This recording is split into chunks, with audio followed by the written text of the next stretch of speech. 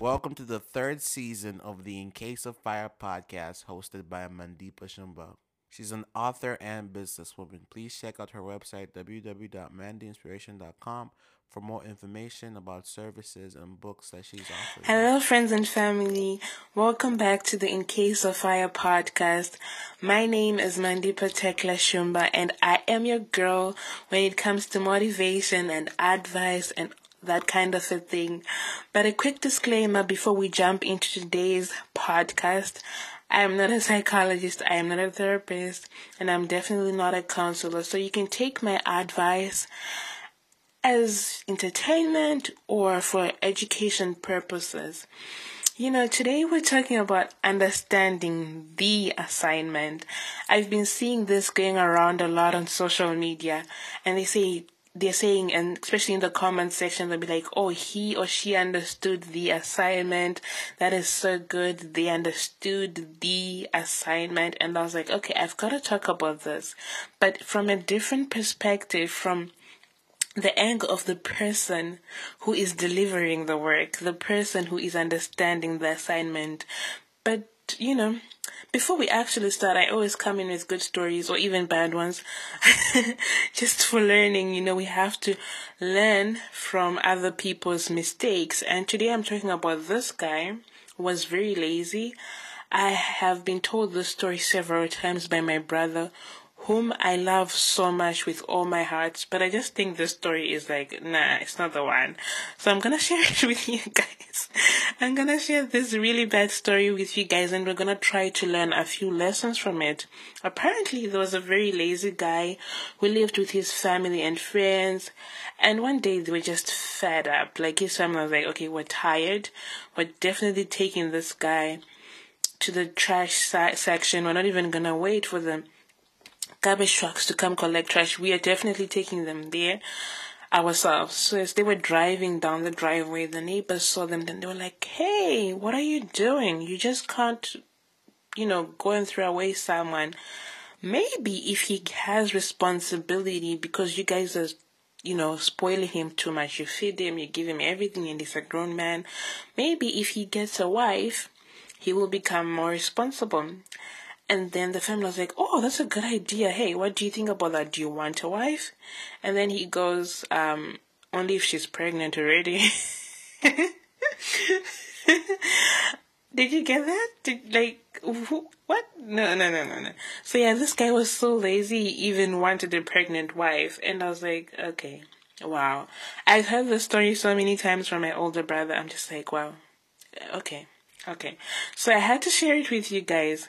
My point is that I don't know if he was doubting himself, but I'm gonna say don't doubt yourself and don't let opportunity pass you by like that, especially if it's presented right at your doorstep. He clearly misunderstood his assignment when he was presented with an opportunity. And many of us do this sometimes. I know you might be like, oh my gosh, the story is just so stupid. But sometimes we make those kind of decisions that do not seem to be so smart, huh? Like, we ask the wrong questions, like, can I do this? Is this the right job for me? What do you mean, is this the right job for you? If it's not for you, just leave. After you have tried, just read the agreement to make sure your role won't make you miserable. But don't make yourself miserable by doubting yourself. Excuse me, no, you can do this. You've got this. You can make that woman pregnant, so you should take that job. Okay, I just did not say that. But yeah, you can take that job and you are the right person for that job. Unless if the job has proved you otherwise. You know what I'm saying? Get into that place of work. If it doesn't work out, hand in your resignation letter only after you have tried.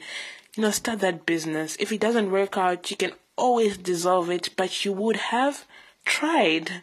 Come on now. You know what I'm saying?